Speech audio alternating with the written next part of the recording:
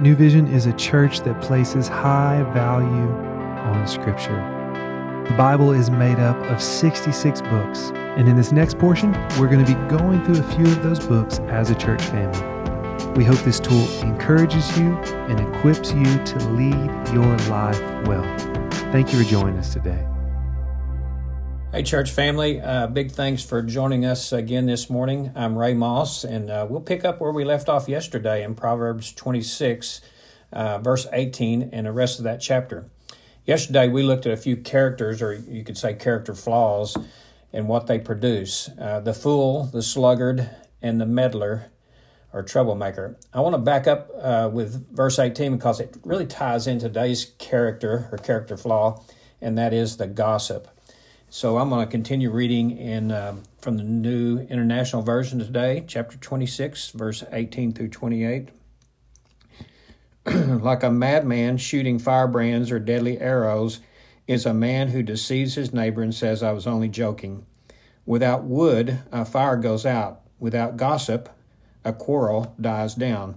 As charcoal to embers and as wood to fire, so is a quarrelsome man for kindling strife. The words of a gossip are like choice morsels. They go down to a man's inmost parts. Like a coating of glaze over earthenware are fervent lips with an evil heart. A malicious man disguises himself with his lips, but his heart he harbors deceit. Though his speech is charming, do not believe him, for 7 admonitions fill his heart. His malice may be concealed by deception, but his wickedness will be exposed in assembly.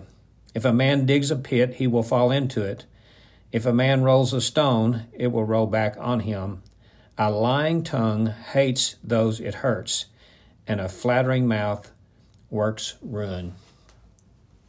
You know, I believe gossip is really directly tied in with the meddler. That's it. That's the tool of the meddler or the troublemaker, is gossiping. He jokes about his neighbor, and we all know that jokes about people, there's always a little truth or slander in there, then says, "I'm only joking."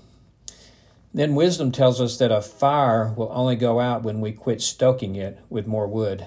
That's the issue with the meddler or the gossiper. They don't leave it alone. They continue to add charcoal and wood. He is quarrelsome and hurts others with his words. You know, if you did a word study on gossip, you'll find that it's really a repeated evil spoken, at least I found it in 12 different books of the Bible, both New and Old Testament. In this passage, it's sometimes translated as a whisperer. It's considered an evil person in most cases, someone who through casual conversation or unsubstantiated reports about other people, a person who likes to talk about other people's private lives. But let's not get confused about what gossip is not. You know, for centuries, the only way warning our family and others about dangerous people were to inform them. This is really very different from the whisperer or the gossip who repeats hearsay matters or what makes them look good. Warning a neighbor, let's say somebody just moved into the neighborhood, warning a neighbor of a registered child sex offender that lives on your block, that's not gossip. That's factual information for the safety of others. As leaders, whether in our business or church, we have to discuss the lives of fellow team members because his or her behavior can harm themselves and others, maybe even harm the mission of the organization. But the gossip we see as evil falls in one of these categories. They make false accusations and lies. They exaggerate real faults sometimes just needless repetition of real faults. It's slander, destroying someone's reputation, testimony through false statements. You know, verse 22 says the words of a gossip go down to a man's inmost parts. In other words, it harms the inner man, his soul or heart. It has the power to harm and change. Verse 24, this gossip disguises himself. He can make himself look as though he cares for the person he speaks of, but this passage said he harbors deceit. Verse 25, his speech is charming. In other words, enticing.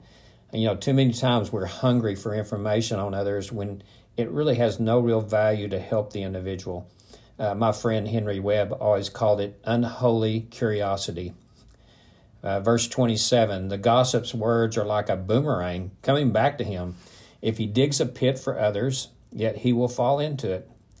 If he rolls a stone to hurt others, it will roll back on him.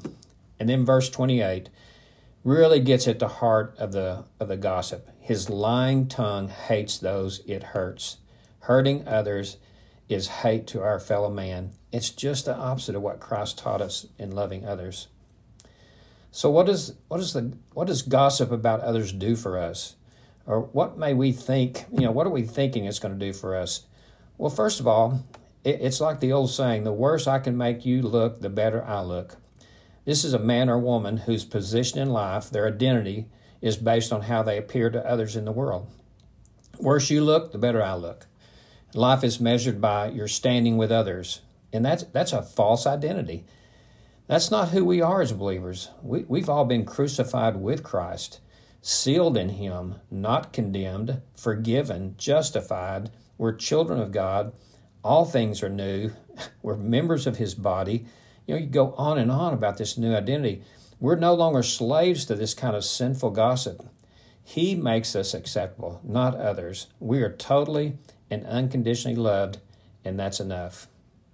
Secondly, I'd say we gossip about others because we fail to see them as God sees them.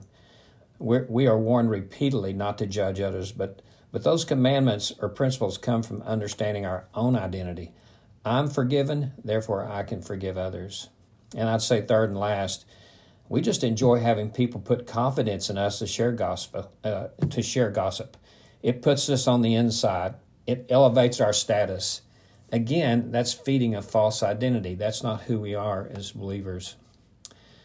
So I want to take my thoughts captives, especially about others, as Paul tells us.